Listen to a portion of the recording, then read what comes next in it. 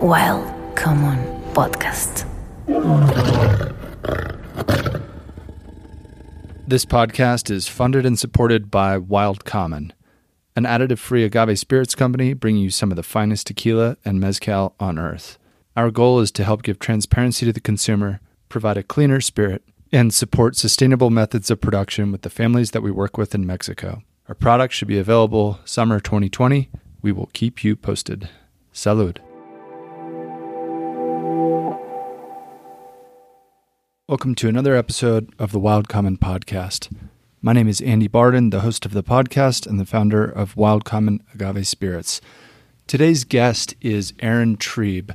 Erin, to me, is just a total role model, total rock star, an amazing photojournalist, and somebody that I also have the gift of considering a friend.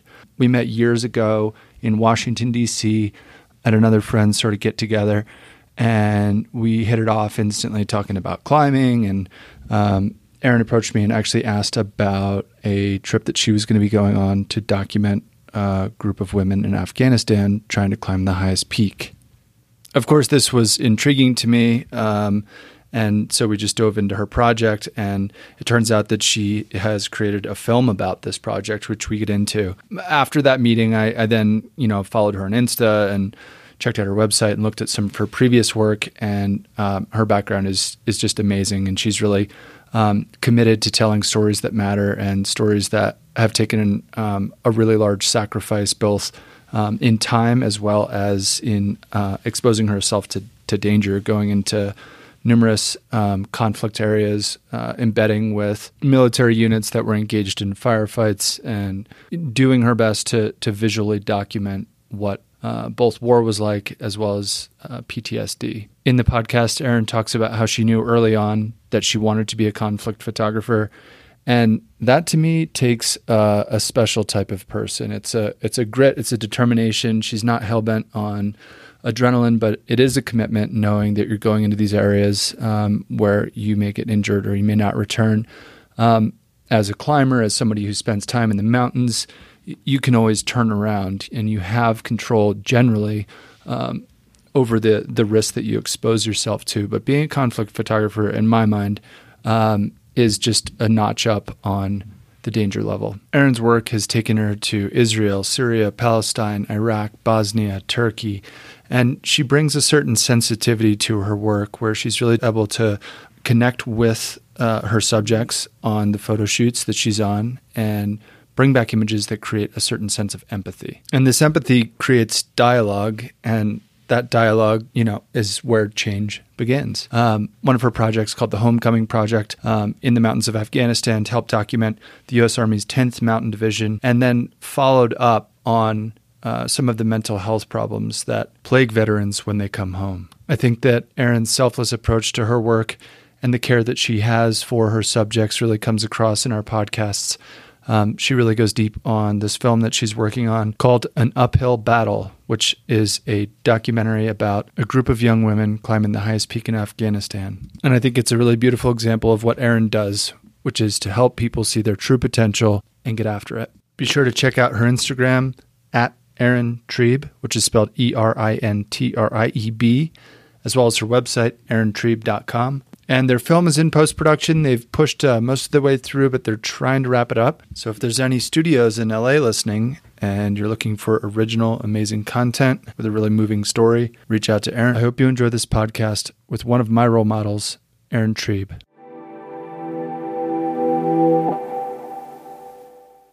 Erin Trieb, welcome to the show. Thanks, Andy. I'm happy to be here. Yeah, thanks for taking the time. You're down in West Virginia right now, working as a photojournalist. What is it that you're doing today, the next couple days?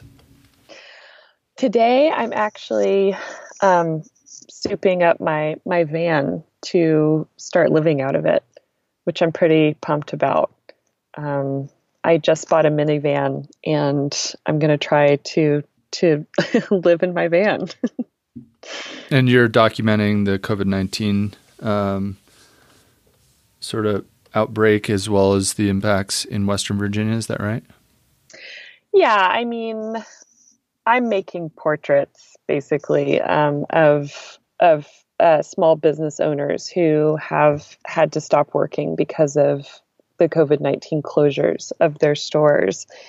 But I'm also just trying to figure out what's next for me, because I came back to the States at a really strange time. It was kind of a perfect storm of circumstances. My lease was up in Turkey.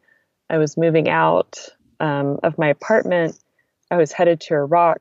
Actually, this was in mid-March, and this was right when I think America started taking COVID-19 more seriously.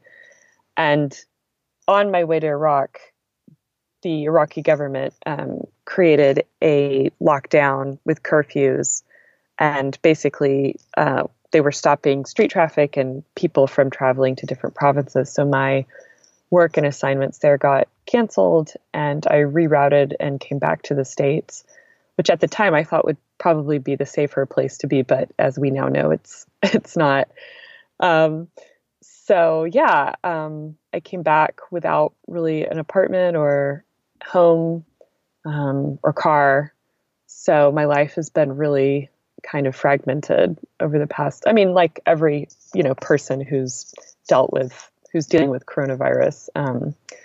But yeah, my hunkering down situation's been a little unique since I don't have a house right now. It sounds like it. And so you were based in Turkey for years, working as is it accurate to say international correspondent, or?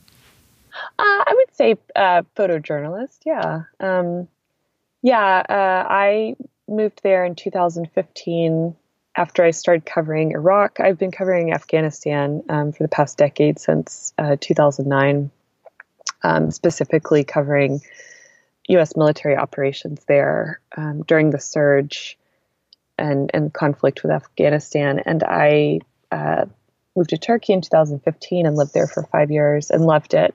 And I was working a lot in Iraq during that time. And it's a great place to be. I don't know. I mean, for me, after a while, I felt like I wasn't being challenged in the same way or growing in the same way. So I'd been thinking about moving for about a year, and then my landlord sold my apartment. So it kind of the forces came together and kind of pushed me to make a big change in my life.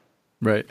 And before we get into some of the stories that you're currently working on, to go a little bit deeper into like background and context as to what eventually brought you over to Turkey and Iraq, can you just dive into your background and talk about how that sort of all developed, becoming a photojournalist, and what grew then to be this Middle Eastern experience that you had for years now? Sure. I grew up in Texas. I knew at the age of 19 that I wanted to be a conflict photographer. I studied photography and earned my Bachelor's of Science degree from Texas A&M University in Commerce, Texas in 2004.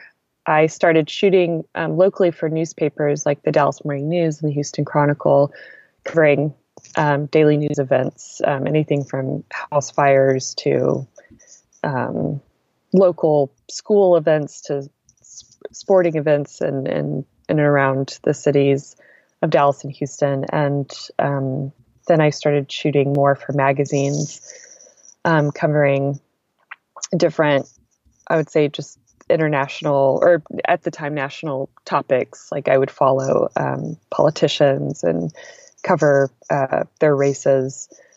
And I think what really flipped my life upside down was the decision to start covering conflict in Afghanistan in 2009.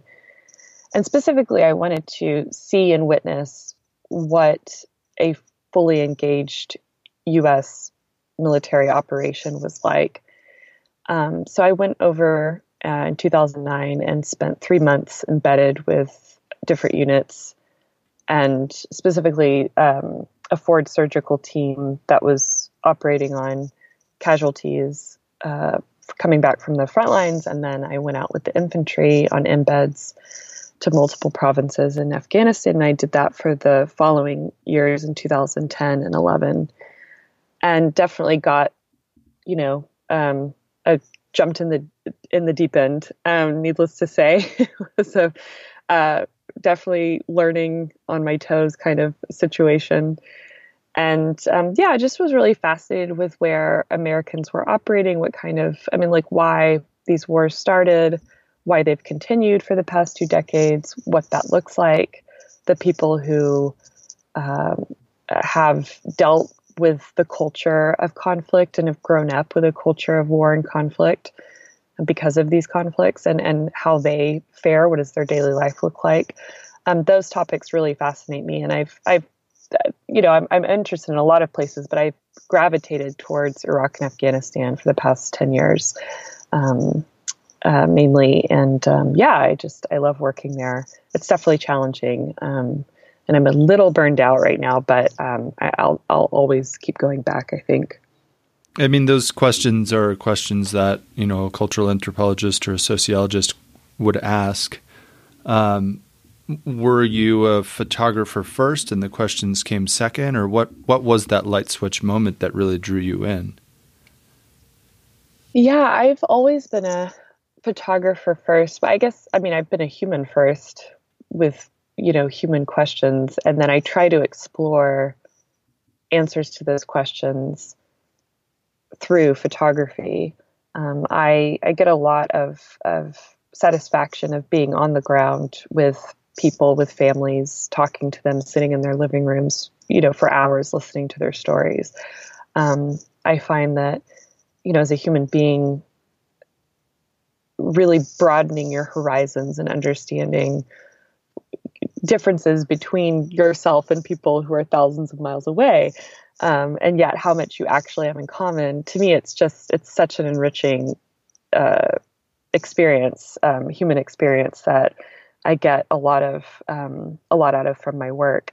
And so kind of coupled with that comes photography, which I then, I love making images, but I think a huge part of making the images is the relationships that you form with the people that you're photographing. I think these questions of curiosity have always kind of, been in the depths of my soul since I was even a kid. I can remember, when I was still in elementary school, my mom bought me a point and shoot camera, and I'd go around and document, I didn't know I was documenting at the time, but I was, I would take pictures of, whatever at school, school graduation or, cheerleading camp. And I would photograph my uniform the night before, and then us getting onto the bus, and then everyone getting off the bus. And I put them in chronological order, the photographs, in an album so that they would tell a story. And, so I feel like it's always been a part of me and a driving force. I kind of feel like I was born to do this job. So yeah. And then the conflict part, knowing that you're going to put yourself in harm's way, what sort of spurred that, as you call it, light switch to say, this is something that not only do I feel like I ought to do, but I need to do this. It's like a calling or a sense of purpose. What created that sort of willingness to put yourself in harm's way? I mean, yeah, I think for me, it was a fascination with war. I had always, been someone who loved World War II movies and films and stories from Vietnam. And I think it started at that point as kind of a fascination and wanting to understand conflict and specifically combat, and what military personnel and soldiers put themselves through. I grew up on those photos from Robert Capa and Don McCullin, and they're striking. I mean, once you see, Don McCullin's famous image of the soldiers staring off into the distance, you can't really forget. It's kind of burned into your memory. And so, I mean, part of it was that, just always wanting to kind of see and understand that world for myself. And then once I started doing it, I realized it wasn't, a part of me definitely felt and still feels in a way like a voyeur, because while I'm there experiencing a lot of the same things that the people I'm embedded with are experiencing, I'm still an outsider documenting it. I think I have the privilege as a journalist of never having to have a weapon and make a decision on whether or not to fire it, which I think is really traumatic, and it causes a lot of trauma. So, I think, part of it was curiosity, a part of it was wanting to, like, just yearning to understand. And now I really just feel like if you're going to try to tell that story, it's really hard to tell fully unless you're on the ground in those moments with them experiencing those life and death situations and moments. I mean, I think as a documentarian and as a storyteller,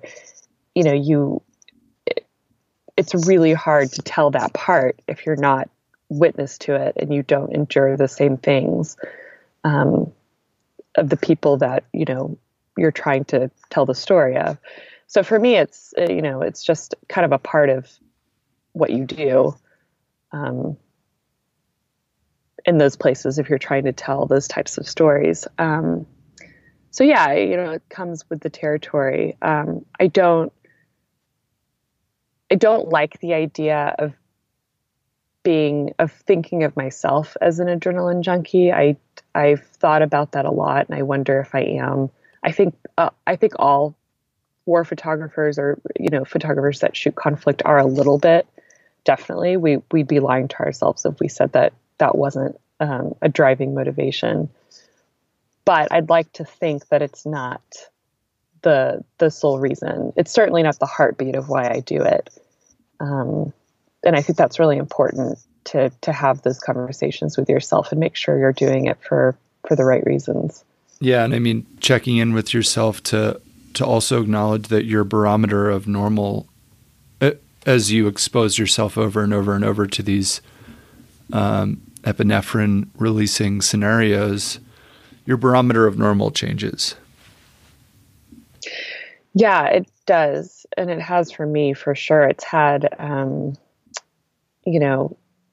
I would say, really impactful effects on me mentally and emotionally. My system for a long time was out of whack. Like, I would basically respond to normal everyday situations with the same intensity and reaction that I would as if I was in a war zone or as if a bomb had just gone off. I couldn't get my parasympathetic system to kick in, which is really important. So yeah, I in a large project I did was on PTSD and the trauma of war. I covered one platoon from a company that had experienced an unprecedented amount of suicides and attacks, violent attacks on each other. It was, they came back from Afghanistan from when I was with them, and it was like when they came back, that's when all hell broke loose. It wasn't on the combat post in Logar province or Kandahar province. It was when they came back to their army barracks that shit hit the fan. And, I documented that for about 6 months at Fort Drum in upstate New York. And, I didn't know at the time that I too would, be privy to what these young, soldiers were experiencing. So it definitely sneaks up on you. And I mean, I think the photography itself can be a form of escapism where you're looking through the lens and sort of ignoring the periphery and focusing just on it. Maybe while these other things are mounting in the background, and internally anyways. Oh, for sure. Yeah. I think if you take the camera it's definitely a fake buffer, if you take it down in those moments, you feel completely out of sorts. But as long as you keep it up in front of you and you keep focusing on your job, and looking at the world through your lens, you definitely feel removed from the situation that you're in. Do you have experience like of that in the mountains as well? Yeah, I mean, I've had, unbeknownst to me, PTSD after events in the mountains where I almost died. I was buried in an avalanche in 2009, and I dealt with it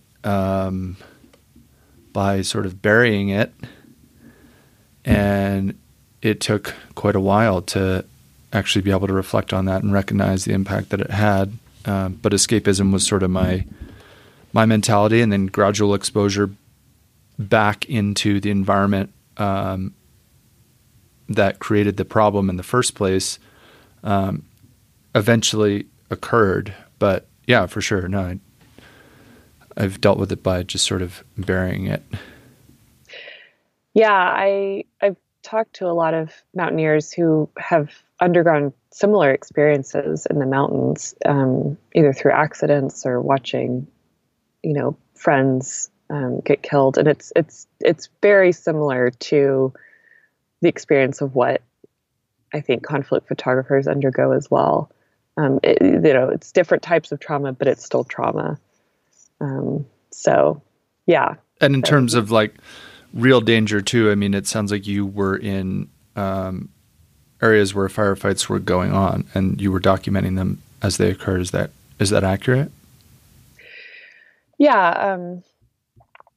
I mean, several times for several years. On an embed, you don't know, especially how the conflict would play out in Afghanistan. It was really unclear as to what could happen when, because it wasn't so much close range kinetic activity as much as it was IEDs that were hidden underneath the roads that we were driving on. So there were a lot of explosions. That was in 2009 and 10. And yeah, I mean, I would say quite a bit. And so you're just sort of carrying anxiety with you, not knowing, what will occur at any given time, whether it's a suicide bomber or an IED or anything like that. You're having to carry that stress with you constantly, and vigilance of looking over your shoulder constantly as well. Exactly. Mm-hmm. So let's jump into Afghanistan a bit more. When you and I met a couple years ago, you approached me at a small gathering in a friend's kitchen, and I was talking to another climber, a friend named Renan, and you walked up to us and you said, "Hey, my name's Aaron, and I'm, interested in making this film about climbing in Afghanistan." And then that led to a number of other conversations between us over the years. How did you come across this story of Afghan mountaineers? Yeah, that's a good memory that you have. I don't, that sounds like something I would do in unison. So that makes sense. Gosh, that was in 2000.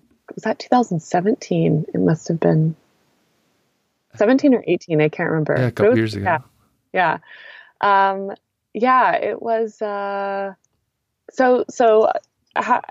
started getting more into, female issue driven stories. I don't know why, but it was sometime around my early 30s. It just hit me like how cool women actually are, because a lot of my stories before then had been focused on men, mainly because the U.S. military at the time didn't allow women into the infantry. They do now, which is amazing. But all my stories on the U.S. military were focused on men. And so, yeah, I hadn't a lot of experience focusing and photographing women. And I don't know why, but I think and it might have been my generation, a lot of generations before mine.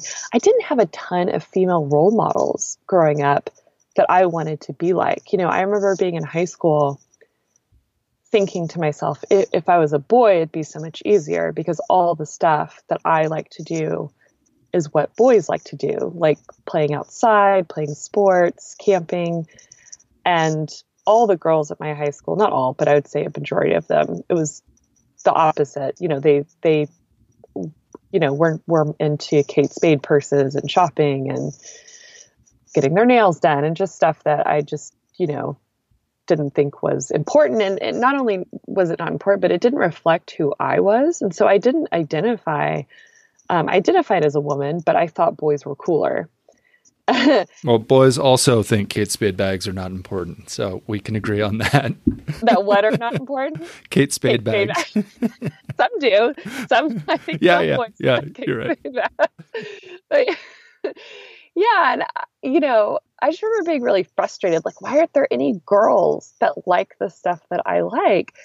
And because of just the new wave of feminism that's happening right now, which is so exciting and so cool. Like, to be a young girl right now and to be able to see this happening, I get goosebumps thinking about it because they have so many female role models that are really present in the media and really being pushed. Thank God it's trendy right now, right? I hope it lasts and doesn't get phased out. But I just love that there are these strong, athletic women doing hunting and fishing and camping and playing sports and doing all the things that when I was a kid, I don't remember seeing a ton of women being shown doing that, right? So the whole point is that I didn't really realize how kick-ass women were until I got into my 30s. I just got old and wise. I don't know. But and I'm 37 right now, so I'm not that old. But I started shooting women in sports, and this one team I photographed in Iraq was a women's basketball team, a college basketball team, and I showed the challenges that they had as a female basketball team in Iraq, which were not having enough other female teams to play. There were other teams that they would play where, the women were forced to either, not forced, but wore hijabs. I think there was an issue, not with the team I was photographing, but like with just collegiate sports in general for girls in the Middle East and Iraq specifically. There's issues of a male coach kind of inserting too much dominance, not really treating players with respect. So yeah, to me, it was really interesting to see like women-led movements in the Middle East and how they were being received by their own cultures and communities. And so I was already kind of tapped into that world, or that, I guess, field or genre.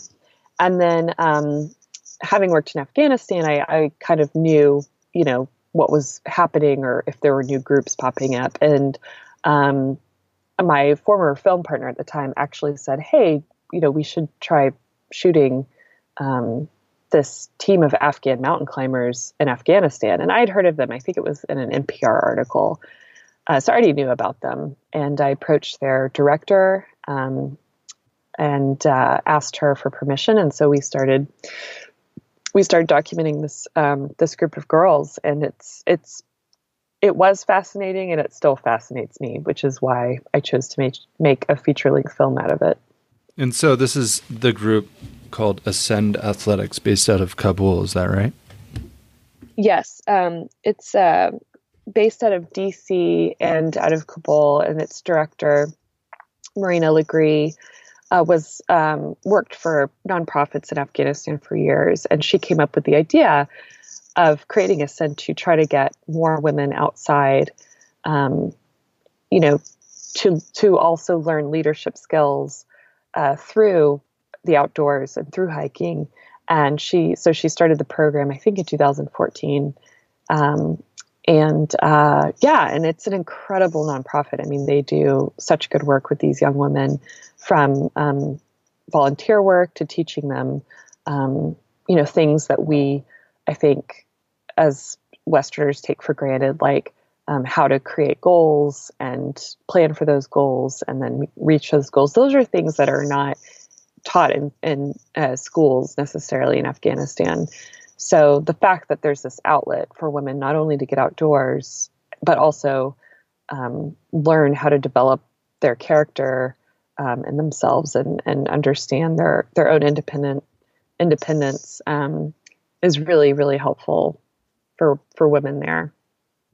And so this idea that a team of climbers is going to attempt the highest peak in Afghanistan is an idea that these women had, or is this an idea that you came up with? Because Mount Noshak, am I saying that right, is 2,580 feet. That's 7,500 meters. This is a peak that's never been climbed by a woman, and it's the tallest peak in Afghanistan. Right. Yes. Mount Noshak, you did pronounce it correctly. 24,580 feet, correct. And no, it was definitely not my idea. We were told that the team had been wanting to do it for a while now, but the girls really weren't trained well enough. And there was just a lot of talk about it as it would be a cool thing for them to do. And I, and my film partner at the time kind of latched on and thought, oh my God, like if we're around when this happens and we're filming them, that would just be insane, because it's not, I think for Westerners, it's not that big of a deal to think, oh, there's this mountain that, and a woman's going to climb it. But in Afghanistan, it's everything. It's unheard of. Women don't climb mountains in Afghanistan. They don't go outside to participate in sports. So not only just them hiking outdoors is a big deal. So not only, just to get out, but to then attempt this thing that's never been done by an Afghan woman before, and by very few Western women, in fact, it was kind of insane. Like, we probably, there were many times when it was, we were just like, this is nuts. Like this whole endeavor is nuts. But the fact that she summited, it's still unbelievable to me. And so the seed's planted, and this idea is being kicked around, and then all of a sudden there's a group that decides that they're actually going to attempt this thing, and you're there, and you decide that you're going to train for this. We must have overlapped somewhere in the middle of that, where you'd come back to DC, because then you dropped into training really hard to be able to also go to 24,000 feet and to document this entire process.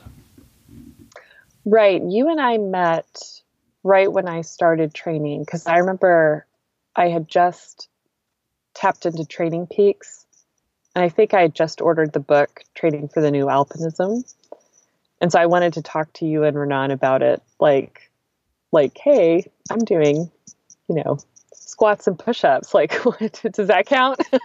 It was, I did not, as someone who's very new to the mountains, I'm still new to the mountains.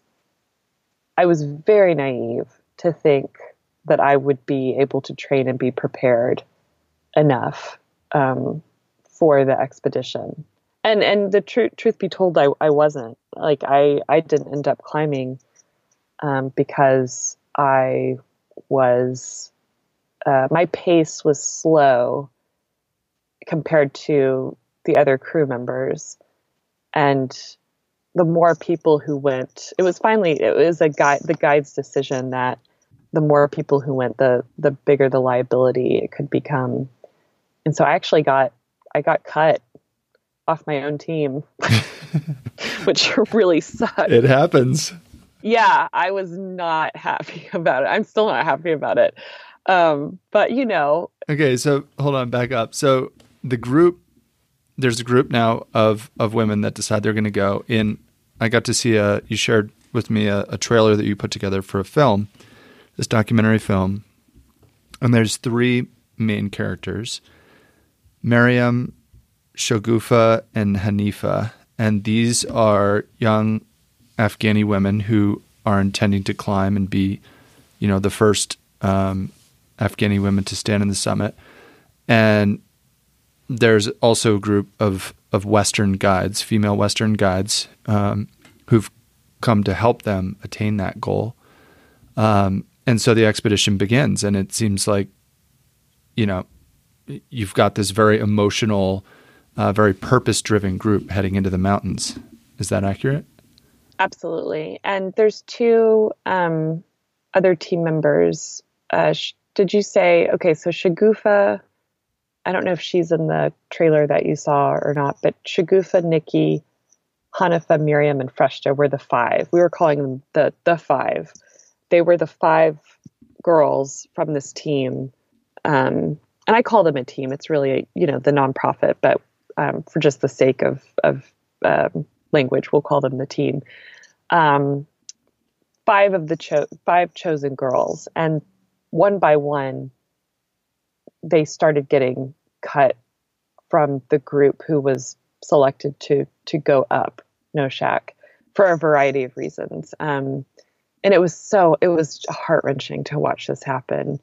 And it's a really important part of the film too, because it just shows not only in Afghanistan, I mean, the odds are against you, stacked against you from the beginning, but then you have all these other things that get thrown into the mix that I don't think would necessarily be there if you weren't in Afghanistan. Do you know what I mean? Yeah, for sure. I mean, there's one young woman, Mariam, that is having these seizures on the side of the mountain. And the narration in the voiceover talks about how these are created as a result of stress and they're psychosomatic. And she talks about how it's her home life and how there's all this stress. And there's this intimate conversation between her and her sister where her sister just says, if you don't make it this year, it's okay. You'll go next year. And she leans over and she says, I don't know if I'll be alive next year because there are suicide attacks every day.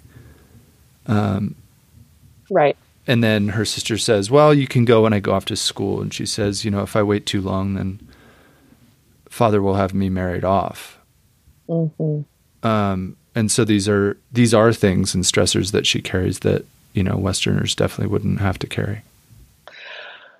Right. And for them, I think a huge difference is that we get so many opportunities in our country, not just to go outside. I mean, that's something that I have taken for granted for years. And now I'm reminded of what a privilege it is. So many women on our planet don't get to have the freedom to play outside, but also the challenges that they face is that this for them was a one-shot deal.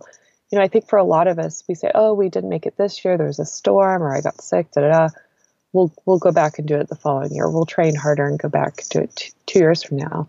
But they don't get to do that.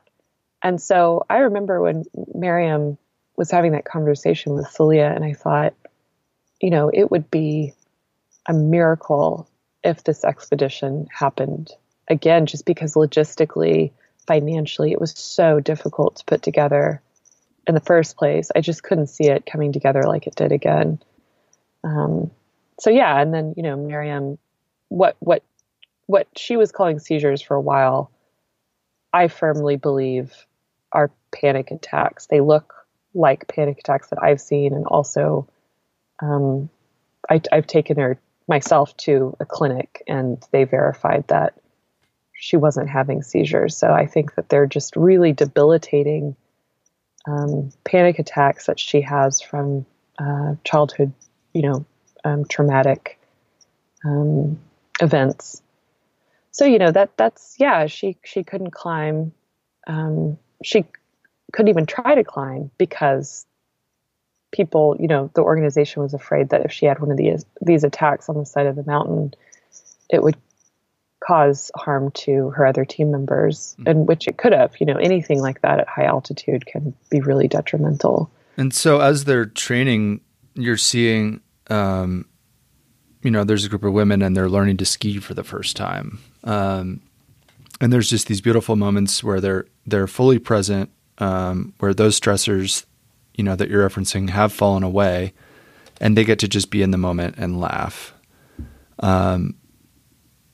What was it like for them to be free like that? That was one of my favorite parts of making the film, was watching this display of pure, unadulterated joy and bliss from these girls. Because I knew what their home lives were like.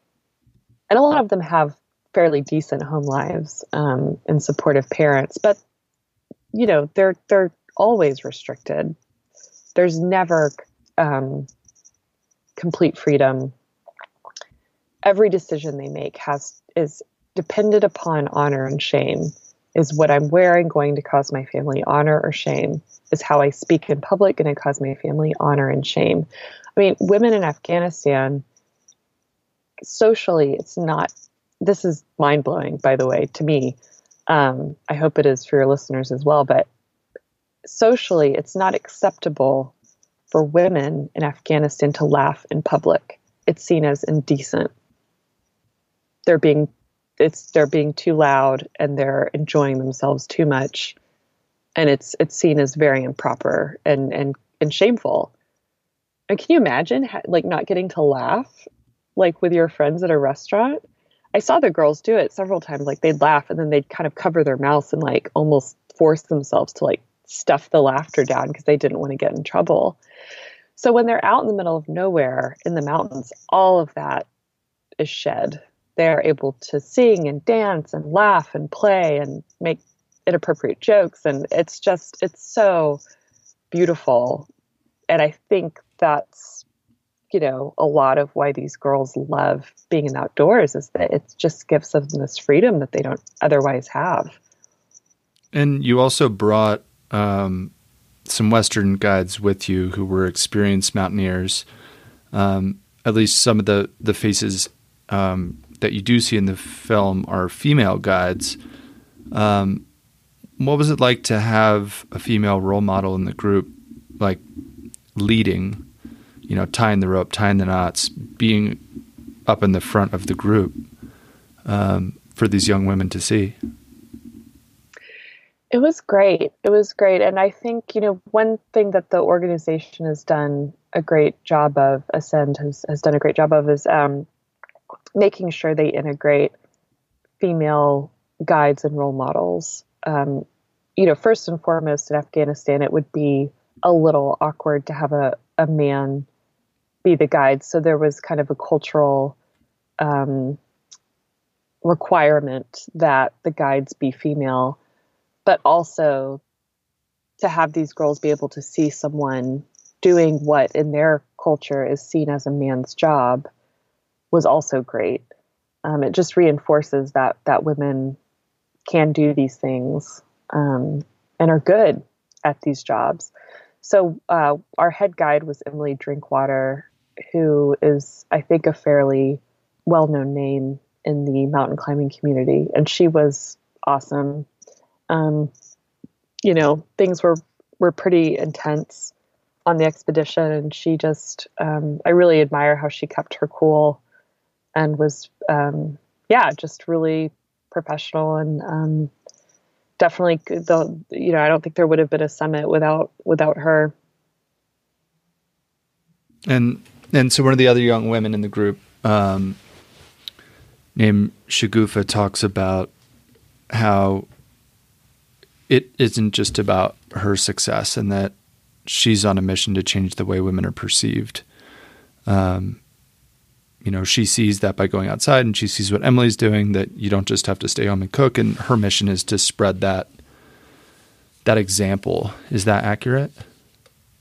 Yeah, absolutely. I think all of the women on the team want that, but Shagufa she's just a spitfire, young lady, very fierce, very outspoken.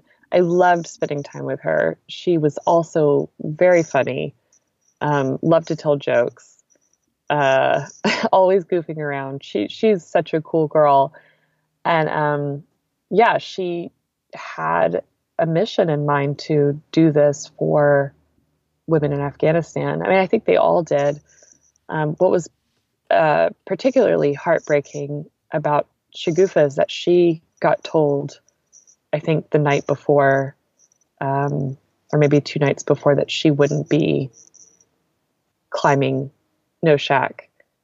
And it was devastating. I mean,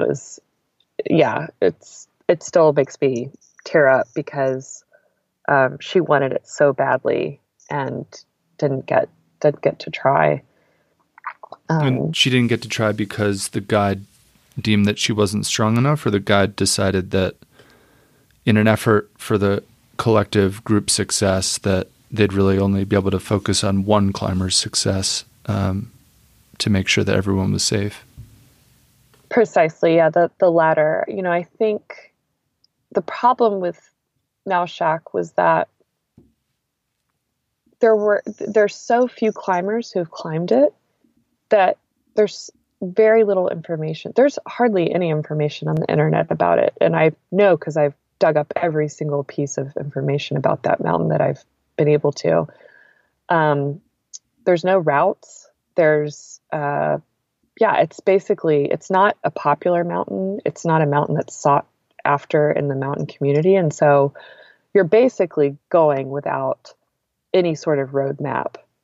And there's no infrastructure around it. I mean, unlike a lot of mountains, Everest included, there's tea shops or, from what I've heard, hiking stores on the way up. Well, there's at least logistical support, right? If something happens, you can get helicopters to a certain elevation. There's other climbing teams on the mountain that can respond, and they do respond when avalanches occur or if there's injuries or whatever it may be. And it sounds like on Noshak, you're just totally on your own. Totally on your own. There's no helicopters that will even come to the base of the mountain with insurance companies because it sits on the border of Pakistan, and it's the Wakhan corridor, which is where the mountain is situated, is kind of surrounded by ISIS insurgents. At that time it was anyway. I'm not sure about right now, but yeah, I mean, nobody wants to touch this place. And so even if someone got injured, the closest we could get a helicopter was a 3-day walk out of the valley to a town, which is where a helicopter would land. But by that time, the person, if the injury is grave enough, the person would have died. So it was kind of pointless. So yeah, all of that made it really, really difficult. And I think Emily's call to only take one girl, which was Hanifa, who ended up summiting, was based on a few things. The first, that the mountain was far more treacherous than any of us had planned on it being. And I think we can all get an idea, but once I think Emily got up there and started climbing, she realized it was much more difficult and dangerous. And, another reason is that the girls just weren't trained enough. I think they had been in crampons for a total of maybe 2 hours practicing before the expedition.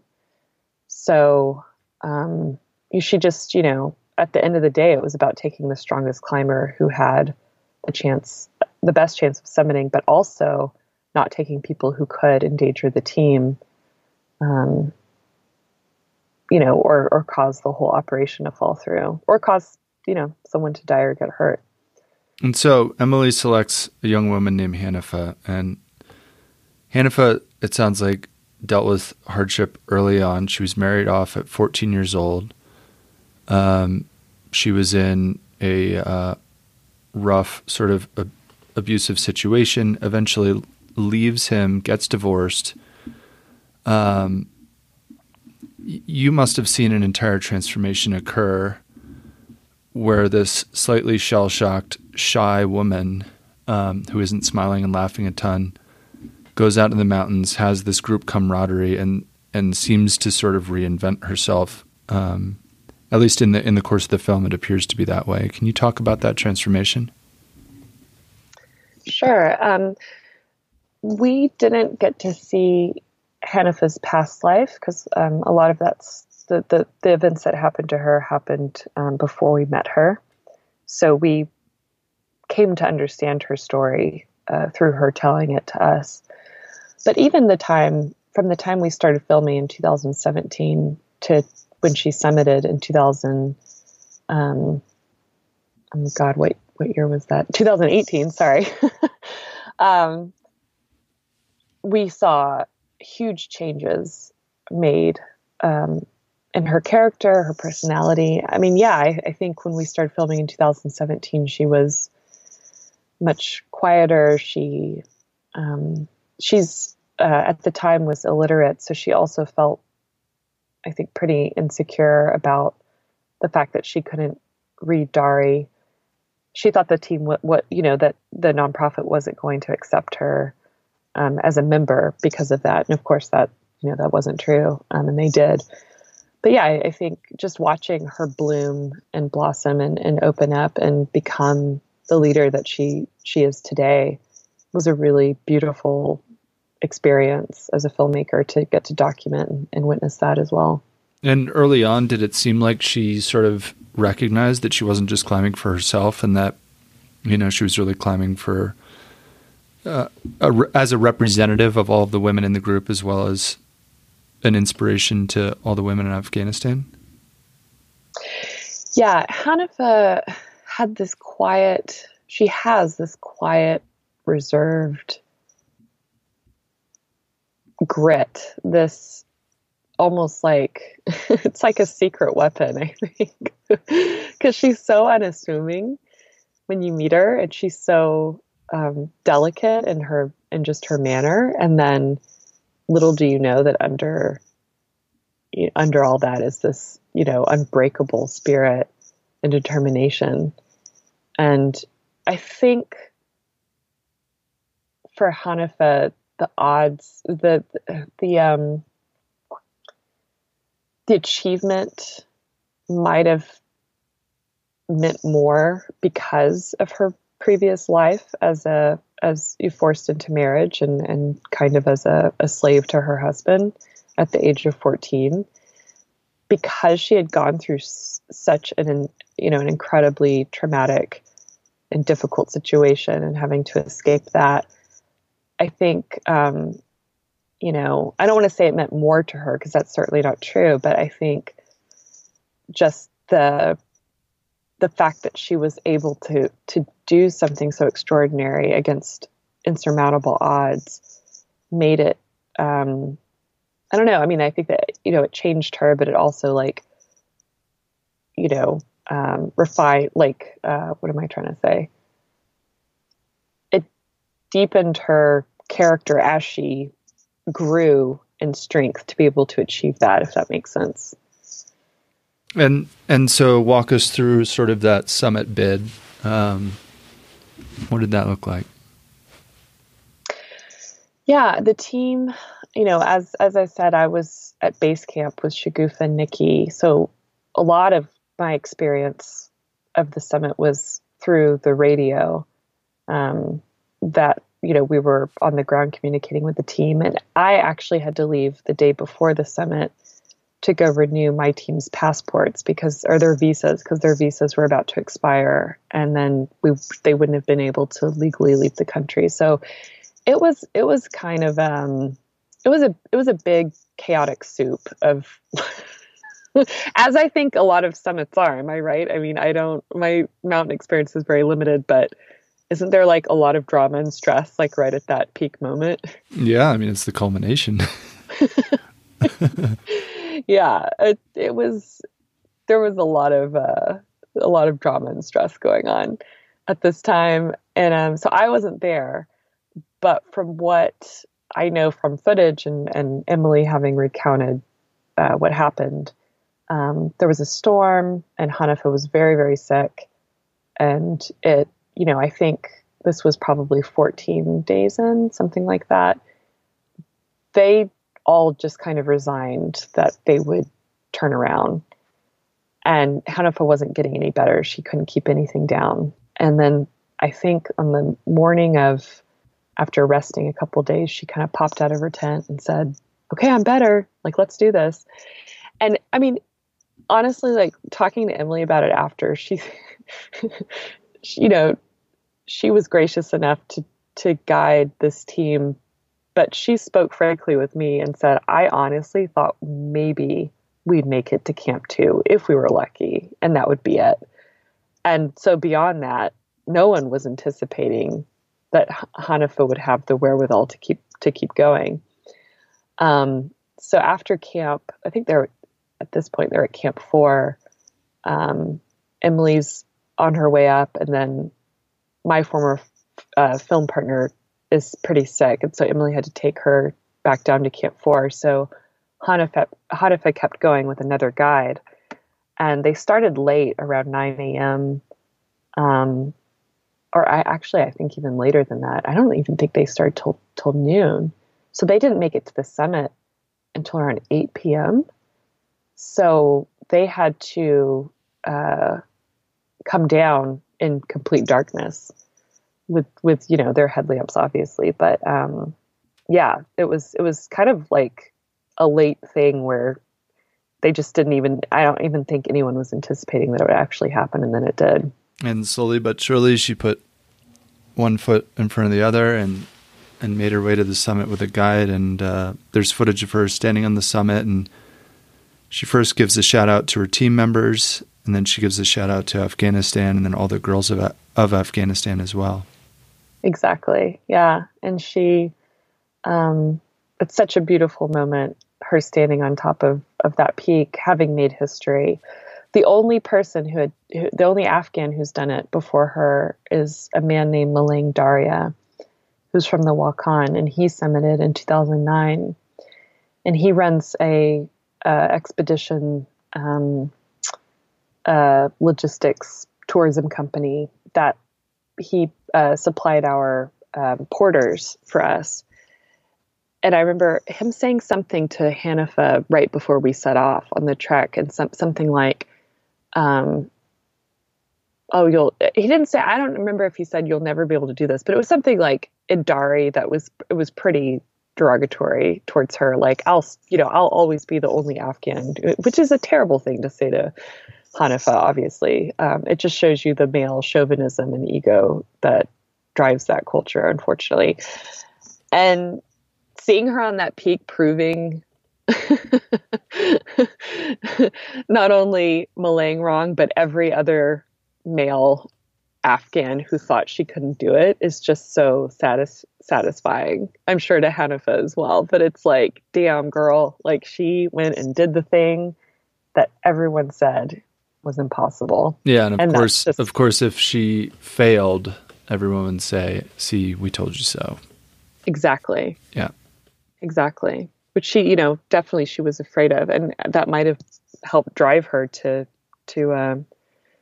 complete it. But it was amazing to watch her do that and get to tell everyone that she was the first Afghan woman to summit her country's highest peak. And then so she comes down, there's a celebration, but it seems like it's somewhat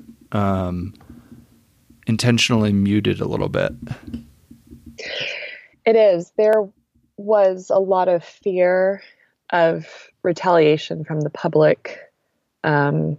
First, any sort of big group gatherings outside in Afghanistan are dangerous simply because you never know when a suicide bomb or any type of bombing is going to go off. That year that she summited was in 2018 was the highest. It was the year that there were the highest casualties from. I'm losing my wording. 2018 was the year that there were the highest number of casualties from insurgent attacks. Terrorism attacks. That's the word I'm looking for. And she's clearly concerned about it in the film too. She talks about how she doesn't want to become too popular for fear of being assassinated or attacked with acid. Right, because that definitely happens. So I mean, we couldn't tell any of the local news crews about it until several days later. We didn't make the information public. It was a very hushed, muted receiving of her. And so, which, I think was hard on her because she wanted everyone to know. She wanted to shout it from the rooftops of what she had done and, that she had succeeded. And she couldn't do that because it was for her own safety and her family's safety. And she also expresses that, her dream of standing on the summit isn't complete because the country hasn't cheered for her yet. And she feels like she's been told to keep her success hidden in her heart, is the quote that's used. But it seems like she's intentionally getting the word out, trying to share it. And towards the end of this film that you've put together, there's a situation in a schoolroom where, she's almost acting as a teacher to some degree, in a school or something. And she's sharing her story as being a climber and setting goals. And it seems like she's trickling that message out. Is that accurate? Yes. And she has been since then. I think, Ascend was careful to not unleash all of the information about her summit at once, which I think was really strategic and helpful to protect Hanifa and their organization. And I think, kind of a slow trickle is what's happened over the past 2 years, where she has done press events. She has appeared on media platforms and television shows. I think she was on the BBC, and she's been on a couple of programs being interviewed, which is great. So I think, when she said that, it was in 2018, and so it was still fresh. And now they've kind of let the information reach the public more. And then, when our film comes out, everyone will get to see her story. And so talk a little bit about the film. It's called An Uphill Battle. Where are you at with the film right now? Yeah, we are halfway through, I would say, our film edit, on our way to creating a rough cut. It's going really well. We are partnered with Time Studios, which is the longer form narrative film branch of Time Magazine, which is an incredible brand to work with. They've been really supportive and awesome. And yeah, basically, it's kind of a series of going back to the edit, raising more money, which, doc films take a lot of money to raise in order to make them happen. And we're hoping for a premiere in 2021. And we're really excited about it. I mean, I just recently saw a new assembly cut of the film, and it's so cool to watch it all come together. This is my first documentary film, and so the process to me is quite new. It's been a really steep learning curve, but to see your film start to come alive, to life with the characters, and for the edit to start making sense in terms of storytelling has been really exciting. And yeah, so it's a really cool process. And in that process, you've gotten some really good coverage. One of which was being on the cover of Outside Magazine with a bunch of other female leaders and role models. Do you consider yourself a role model? I would hope so. Yeah, I think. I mean, that I guess I try to live my life in a way that my sister's kids would be proud of and can look up to. To me, that's always kind of the barometer is, am I setting a good example, for her kids? And yeah, I have, my life mission is to,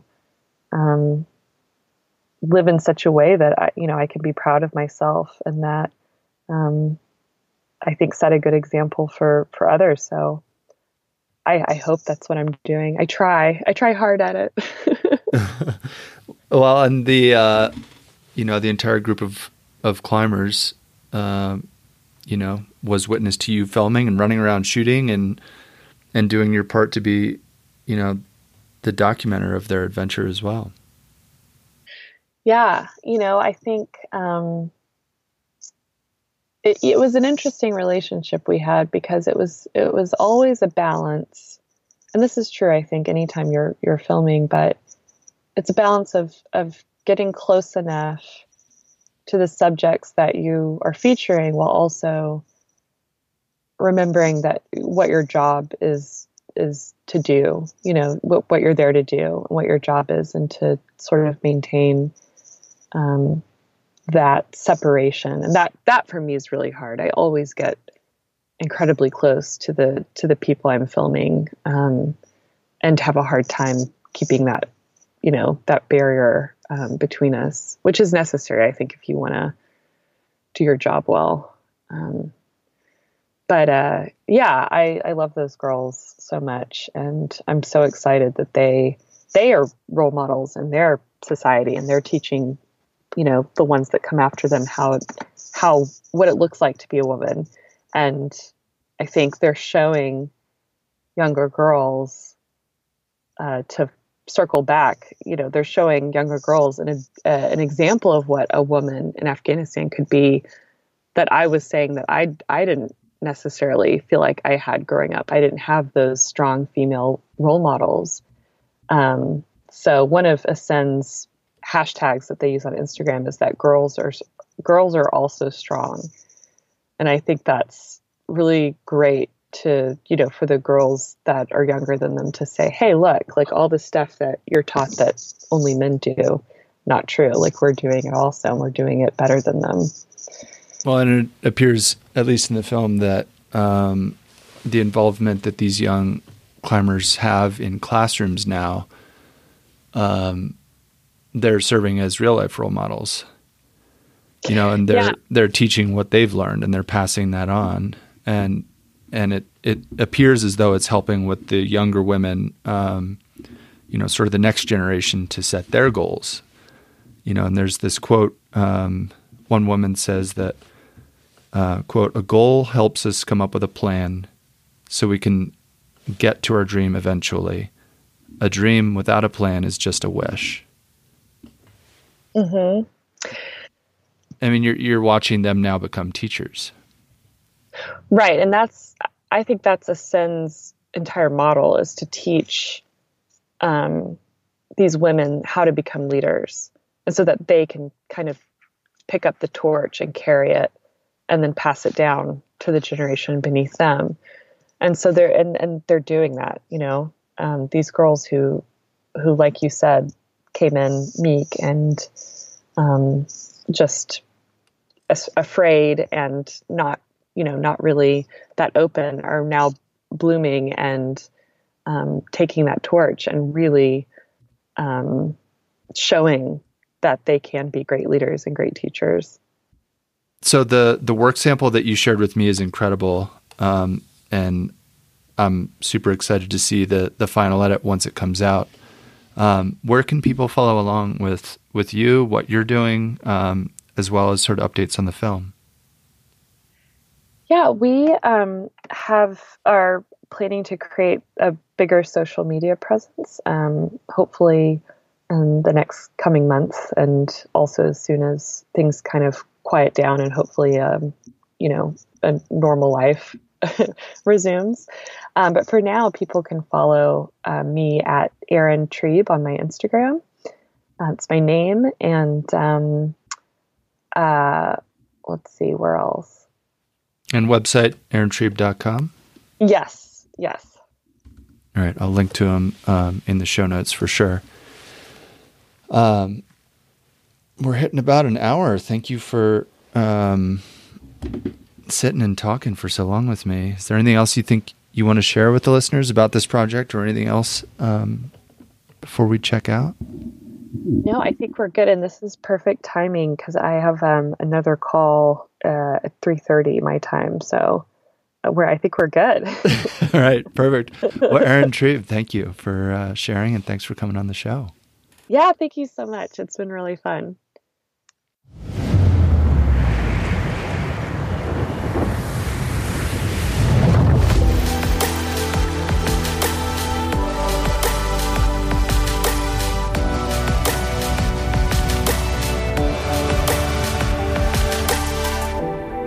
Wild Common Podcast.